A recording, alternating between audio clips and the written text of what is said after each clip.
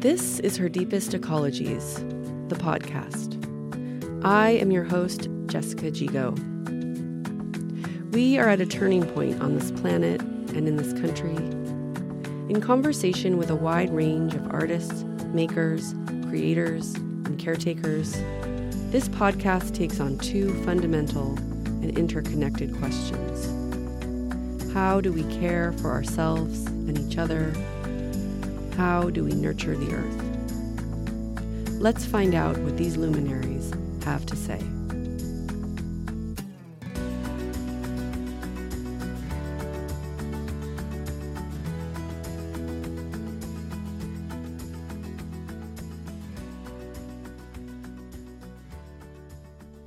This is part 2 of my conversation with Martha Jordon. We had so much to talk about in regards to trumpeter swans and tundra swans in the Pacific Northwest that I decided to break our conversation into 2 parts. This is also the last episode of the first season of Her Deepest Ecologies. Thank you so much for listening. Things are changing, and you look at salmon restoration, which again can be detrimental to swan habitat. Sometimes it is, sometimes it's not. We have wins and we have losses, and that's throughout all of Western Washington. So I try to find that balance of win-win. Can we still have swans and salmon in our wetland areas? But it's beginning to be a challenge. So hopefully that helps you kind of understand it a little bit better. Yeah, it does. I mean, I still have sort of some lingering questions about lead, because I know that was a big topic for like when the people from England that were speaking about the Buick swan, and that yes. Population is on severe decline in our country. Like there have been. Well, I have a personal. I think I emailed you this, but we rescued a juvenile eagle that must have come out of we have a nest on our property, and they said we don't have people to bring it in, but if you want to bring it in, you can. And we were like, I've never. So we ended up getting an eagle into a dog crate into our minivan, which was a whole thing, and very excited about it. But then, the reality was that the eagle had already broken its wing and it hadn't healed properly, and it also had lead poisoning, which I thought was very interesting. But that is possibly historical lead, not anything they would have. So I'm confused about the lead. It's a whole separate issue from habitat. They're connected, but when you have these loss of wetland habitat and loss of wetlands, you have the loss of agriculture wintering grounds. So you have a problem on the breeding grounds, you have problems on the wintering grounds, and we'll talk about Washington here, and then you add in problems that are toxicity from lead. And now we have the new one, which is avian influenza. Well, it's not new, but it's risen up in a way that no one has seen before in memory of the people who are working with waterfowl. Probably never before, at least not in my 40 years of career. Avian influenza came and went. It's always been there, but never like it is now. Why is it more virulent? Why is it? I have not yet found an answer, and neither has anyone else. It sort of is what it is. So we'll just briefly touch on avian influenza and then get back to the lead. So AI is in the wild bird population, whatever wild bird you are. Why did it suddenly become more virulent? Nature happens. We have mutations. I can remember taking swabs and doing all this stuff because I've been trained by WDFW to do all these things. Then we ended up, last fall, where there was a lot of avian influenza going on. What started it for me to realize how insidious it was, I don't know if you were aware, but there was a trumpeter swan that landed as a juvenile. in the spring at Cultus Bay Wetland on Whidbey Island, South Whidbey Island. And it stayed there, never left. And then it started flying around the next year, but it never left. And it was there the next summer and the following summer. So it's been there for 3 years. There were a lot of news stories about that swan. Yes. And I've seen the swan, and it's like, why didn't it leave? I don't know. Like, why do people move away from New York and some don't? I mean, it's just sort of like it got there, it thought this was good, and next, it just stayed. Even when adult swans came in to see it, or subadults, as I would more likely say, and they left. And swans don't mature till they're 3 to 4 years old. So the idea that he would be mating at 2 was just a pipe dream. But everything was going along fine. I knew the people that were monitoring the bird. I knew them quite well. And suddenly the bird is found dead. And so I immediately knew what the potential was. And so I contacted the people that had picked the bird up, and I said, I need to pick it up from you and get it to the Department of Fish and Wildlife for testing for AI. And they were very cooperative. And I asked them the one question is, did you see any other dead birds on the pond or any of the adjacent wetlands the bird visited over a period of about 3 or 4 days before it died? No. So I pick up the bird, I give it to the department, they test it, and much to their shock, it had AI. Now, swans rarely seem to get AI, but this one was positive for AI. And what also I found was that people had noticed that baby ducks had died on that lake about the same time that the swan was found dead, just prior to the swan dying, which means AI was present in the wetland. So if you see dead baby ducks, you know you have AI, more than likely. I mean, they're just laying there dead, not being predated. So that begat everybody going, oops, what's going on? So that was our first alert. And that was like in July, August, maybe it was August. And so it was really a challenge. And then, like I said, swans started migrating. We started seeing more dead swans. Snow geese, obviously, last year were dying all over Skagit Bay and beyond. Like 300 or so, I think is what I read. Was it like 300? 300? Oh, actually, the total number, if you look at Western Washington, for snow geese alone, it was probably close to 4,500 or more. Not just in Skagit. They also had a die up on the Columbia River down by Vancouver, where another group of snow geese go, and on Sauvie Island in Oregon. But yes, it was more than 300. It was probably because nobody was able to pick them all up. Right. So the one thing I want to make it really clear to any listener here is, coming into this year and moving forward, if you see a sick duck, goose, swan, or even a bird, do not pick it up. Do not put it in your car. Do not transport it. If it has AI, you are spreading AI by taking that bird somewhere. Call the Department of Fish and Wildlife. You can look them up online, and they have a avian influenza reporting line. You can also call, up in your zone would be the Whatcom Humane Society Wildlife Rehab Center. They are incredibly good resource. They will tell you what to do, and if possible, they'll find a way to pick up the bird from you, especially if it's a swan or a goose. I mean, it's really, really important that you not pick these up. Last year, people were putting them in their cars, and the exposure to people and their pets is high. It is transmissible to humans and dogs. That's the bottom line. So, I mean, I was wearing my Tyvek suit when I had the small die-off near me, and we picked up, I don't know, 15 in a day and 15 the next day. So there was quite a number of swans that died down where I am. Not anything close to lead poisoning die-off, but it was an AI die-off. So you have the AI issue, and that is contributing. It is still going to continue this fall.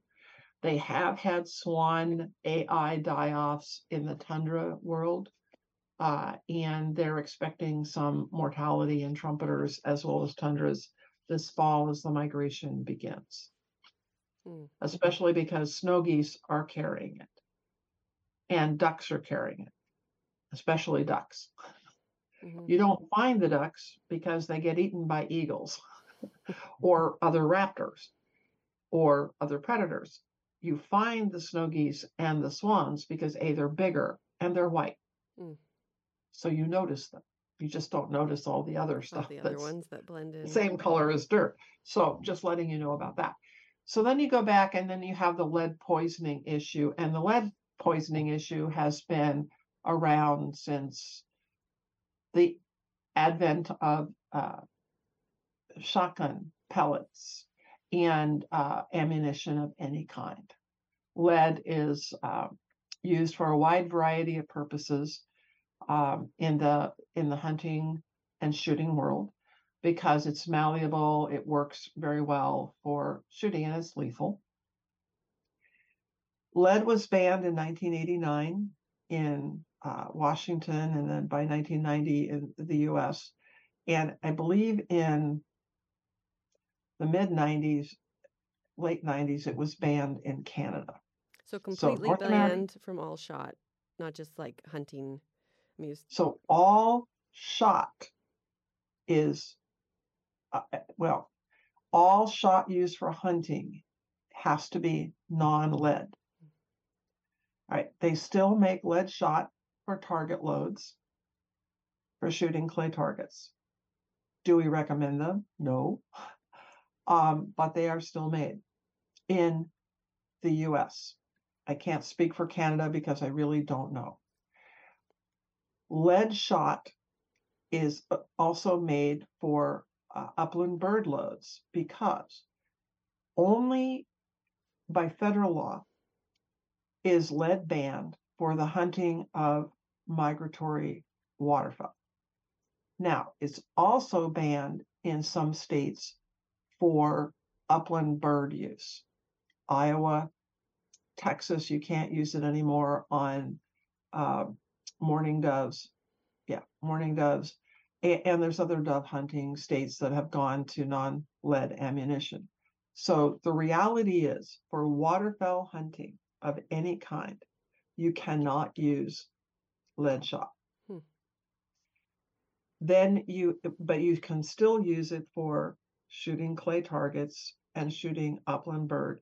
So in our state, which is all I can speak to, is lead shot is banned for upland bird hunting on state-owned lands or lands leased for pheasant release, private lands.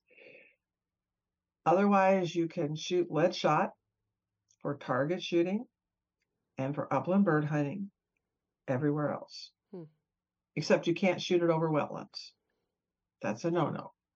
Do people still do that? Of course they do.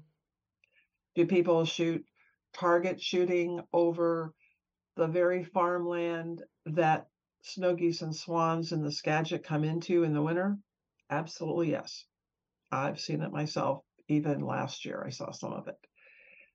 It's frustrating, but it's education, education, education, one gun at a time, as I say. Get the lead out, one gun at a time. And at target ranges like Kenmore Gun Club, you have a gun club up in Whatcom County, you have shooting clubs, every place has them. Can you still use lead shot? Yes.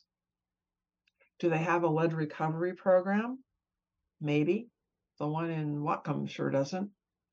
So they have done exclusion zone areas on that shooting range so the waterfowl don't come in and feed where the lead shot is. Either way works. However, it still contaminates the soil. the lead still leaches out into the soil. And one of the things that lead also does is it gets into the soil, then the earthworms eat the soil, earthworms become lead laden, robin comes along, eats the earthworm, and dies. Mm. So lead is toxic to everything. So the more we can educate to get the lead out of ammunition, the better. And it is a process. It's getting better and better. Europe is doing better than we are, as you saw at the conference. But we're making progress. It's just slower than I personally would like. And you have people who will never want to change, and this is just the reality. So we do what we can, and just get people to switch over and just understand that lead is toxic to all life. Where else do we have in our life where we can spew out a toxic substance for a recreational sport that is legal? And the answer is we don't. But we still let it happen. And then we all pay the price of having to clean up the dead animals or the soil after the fact, which is hard. When I was first doing the swan die-off that happened in the early 2000s, and I think I was doing necropsies at the same during those early years, and somebody asked me something about lead, and I went, 4,000 pounds of dead swans can't be wrong. And it was 2 tons of swans. Oh my gosh. In a 2-year period, 4,000 pounds of dead swans. And they just looked at me, and I said, well, that's the reality when you have, what we could collect was close to 300 swans. And then we do the necropsy. Well, 300 swans is a lot of pounds. Yeah, they're big. Yeah, they're big. Exactly right. And it was a good effort. It was really interesting to work with the veterinarians and others that came and did some incredible work. But at the same time, when people would say, well, so big deal, we lose a few swans, and I'd go, well, that may not seem like a big deal to you, but it's a big deal because if we could have used all the money that we spent, the agency spent, and others spent trying to solve the lead issue in Whatcom and Skagit County, we could have done a tremendous amount for waterfowl conservation. Mm-hmm. Instead, we were trying to figure out how to stop the carnage that was happening. And then management actions were taken at the Judson Lake, and the mortality went down by 80%, which was incredible. We were all really happy. Can we fix Judson Lake? Not really. There's no rehab restoration for Judson Lake. It's a cross-border issue, but the reality is the expense of it is beyond anybody's budget. And is it going to solve the problem? No. It won't. Swans will still keep dying. So we all looked at it and just said, if we do a management action, how much of an impact is that? Well, that costs about maybe $3,000 to $4,000 a year.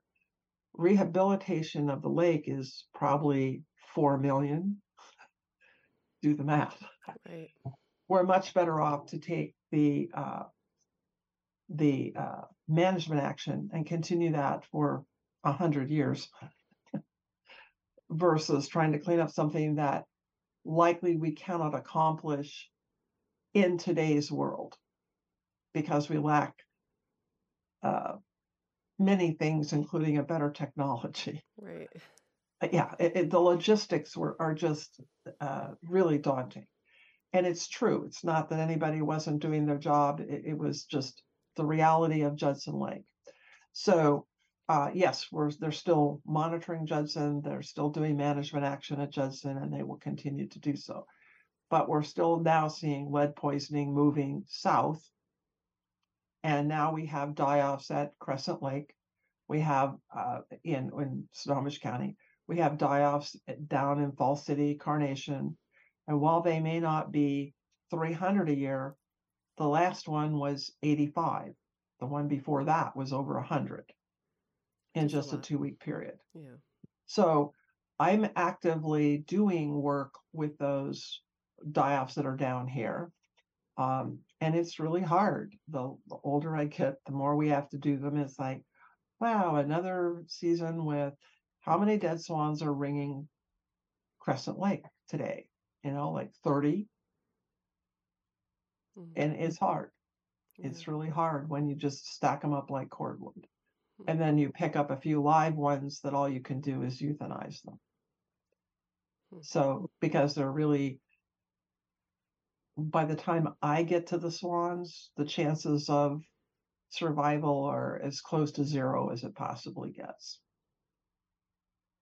And they're not rehabilitatable. I'll take a blood sample. I can send it up to Whatcom Humane, or I can take it somewhere else that has a lead analyzer more close, and it's way off the charts. So it's just not super feasible. Yeah, well, I appreciate this work that you've been doing for so many years, so many decades, and just your curiosity and your care that I think has probably saved a lot of swan lives as well. I just appreciate. Well, and it's really about helping the birding public or the non-hunting public to be aware as well that it's like they stand people who go birding. Many people, not all, obviously. Like last year when I was out and I was with a group of people and they were looking at, one person in particular was looking out at the swans of the dairy farm. And she said, "Isn't it great to see how the farmer must really appreciate the swans mowing his field?" And I went, "What?" And I explained to her, no, they're not mowing his field. They're actually eating his crop that he would like to have for his cows. And that each one of those swans eats 12 pounds of veggies a day. And currently what you're looking at is about 450 swans. Do the math. And I said, I invite you to walk out into the field with me. So we walked out about 10 feet into the field. The swans were way on the other side. And I said, look, the grass is no higher than your ankle, is it? She said, no. And I said, normally it would be higher than your knee. And he would have grass for his cows. He would mow it, silage it. And I said, his estimate of loss this year was between $50,000 and $75,000. And I said, nobody pays him back. Nobody pays him a fee to go birding. He eats that loss and he's okay with it. He's come to realize that's just a cost of doing business. And so he'd rather not have it. But again, I'm grateful that he does, which is why dairy farms are so important and why we need to value them instead of vilifying them, which is why so many dairy farms have moved to Eastern Washington because of environmental pressures on the west side. There have been some market forces, that's true, and there are things that we cannot control even in the United States. I've been well educated by the dairy industry, but it really began with very strong environmental regulations that just drove the dairy industry away. And as a result, we now have non-waterfowl friendly farming proliferating everywhere. And if we lose enough of it in the Skagit, where will the snow geese go? Where will the swans go? And then I will ask you, where will the tourists go that support your ecotourism? Yeah. We're all a big symbiotic relationship. Yeah, well, I appreciate how swans really make you, I mean, just as someone who's worked in agriculture and been very focused on that, and even the controversy between farmers and water quality and salmon, taking the swan view of the whole picture, it really makes you think about what is the habitat here? What is the ecosystem? What do we need to sustain? How do you see this work continuing? I mean, are you mentoring people to? I'd really like to say the answer to that was yes, but I have learned something over the years. Um, People have passions in their life, and maybe it wasn't where they thought they'd start out. Like I never started out wanting to work with swans. Okay, they picked me, I did not pick them. But what I discovered about them is that they're an ambassador species. They break the ice. They bring people from the far right and the far left and all the places in between to the table. I have worked on the Elwha River Restoration Project. I have worked on the Trans Mountain Pipeline Project, the Northern Tier Pipeline Project.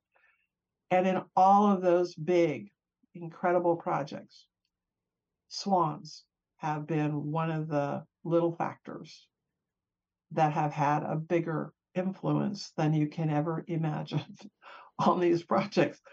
Little did I ever know. And especially in the Elwha project, how much of an impact swans would have, even though they were a tiny little sliver of that bigger project. What I discovered is it brings people to talk at the table, to find common ground. And even the hunters and non-hunters. I mean, there are still people in the state of Washington that advocate very strongly for a swan season. It's not going to happen likely in my lifetime, if ever, because the reality is it's not a trumpeter swan hunt that's happening in the rest of the country. It's a tundra swan hunt with an incidental take of very few trumpeter swans. We, on the other hand, have 80 to 90% trumpeter swans. So we don't have a tundra swan hunt potential in the state of Washington. It just doesn't happen. So all of these things happen, and we have to connect with each other and talk with each other. And swans seem to be a common ground. People like them on both sides of the aisle, or they don't. I mean, there are definitely people who are anti-swan. But it's interesting how they do create an interface where you can have a conversation uh, and discover what you have in common, what you don't have in common, a time to educate, and a time to advocate. Looking at the bigger picture of a farmer who's supporting a lot of swans, lives across the street, literally from a wildlife area that has multiple users, a lot of controversy about how all those multiple users are going to get their needs met.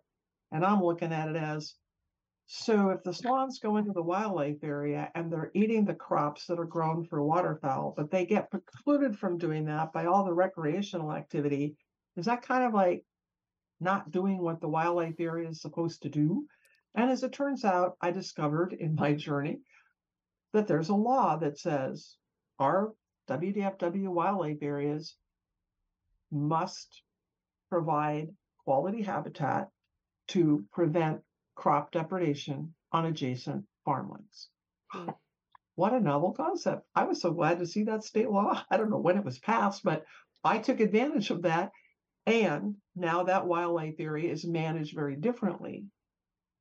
And we benefit swans, we benefit the farmer, and we benefit the birding public, and the hunting public is not really impacted. So it was a win, even if some people don't view it that way. But it's a compromise that creates that bigger picture. And if swans had not been there, we would have lost a lot of the wildlife value of this wildlife area by other user groups. So in some ways, swans just kind of take me down a path that I saved Hines Marsh because there were swans in it. Little did I realize that that would take 20 years of my life or more, probably about 30 years. And yet every day I look at that wetland and maybe there's only 8 or 9 swans that come in there every winter, but that's habitat for how many shorebirds and how many raptors and how many waterfowl and salmon habitat and swans. And it's the largest interdunal wetland left in North America. and it's right here in Washington. And it's incredible. I didn't do it alone by any means, but I led that whole thing. And now the Martha Jordon Birding Trail exists at Ledbetter State Park. Oh, that's wonderful.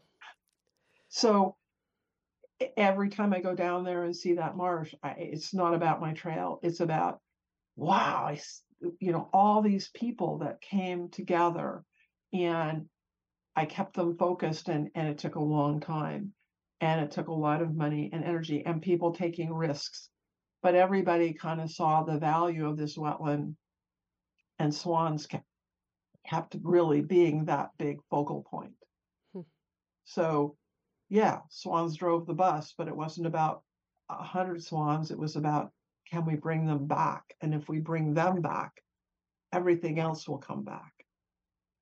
So I love that's that. To me, that's what it's about. And then when I see people posting on YouTube or wherever about their journey on this Martha Jordon Birding Trail and how much that has meant to them personally, I just go, wow, that's really incredible. It made a difference in their life. They don't know me, I don't know them, but it's been a changer for them that place exists because of swans. Even if you don't see them, right? They're still there in the winter. They're there. I appreciate this. I also think you need to write an autobiography of your entire life with swans. Just, I don't know if you're working on that or not, but yeah, actually, there's a colleague of mine who has. I'll send you the book that he wrote, and it's a biography of a lot of his, talking to different naturalists in Wisconsin. Sumner is an amazing human being. I'm so glad that he's my friend and a mentor. He's encouraged me to write every day, which I have a hard time doing. I'm terrified of that little thing. Some people are writers. I'm a storyteller. I got that when I took a writing class from some really incredible writers, nature writers. So I just need to do it. And you've encouraged me today. But yes, there is a book. And one of them, it might be called Earth Crimes. Oh, interesting. Oh, yeah. There's a story of Hines Marsh, which I just need to sit down with my word processor here and just speak the story of Hines Marsh and still the largest hydraulic permit violation and shoreline violation in state history committed on property that I stewarded. And as a result of all of that, winning in court and blah, blah, blah, blah, blah, and amazing human beings and agencies and private organizations, Hines Marsh is more secure now than it's ever been in the last 100 years. And Columbia Land Trust is still buying more land. And there's still hope yet to defeat a really evil land person, but or developer. And so it's that kind of thing that really keeps me fed, in terms of sometimes just even one phone call or one letter, or you meet somebody in the field and 5 years later you find out that it changed a whole other something. You never know. So for me, the swans are like that. Yeah. I meet somebody in an elevator, I talk to them briefly about something to do with swans, and 4 years later I find out they've gone somewhere off and done something incredible. And I'm like, wow, well, that was cool. I had no idea. And it's not that I'm advocating something. I just simply took the time to have a conversation. And swans were that catalyst. Yeah.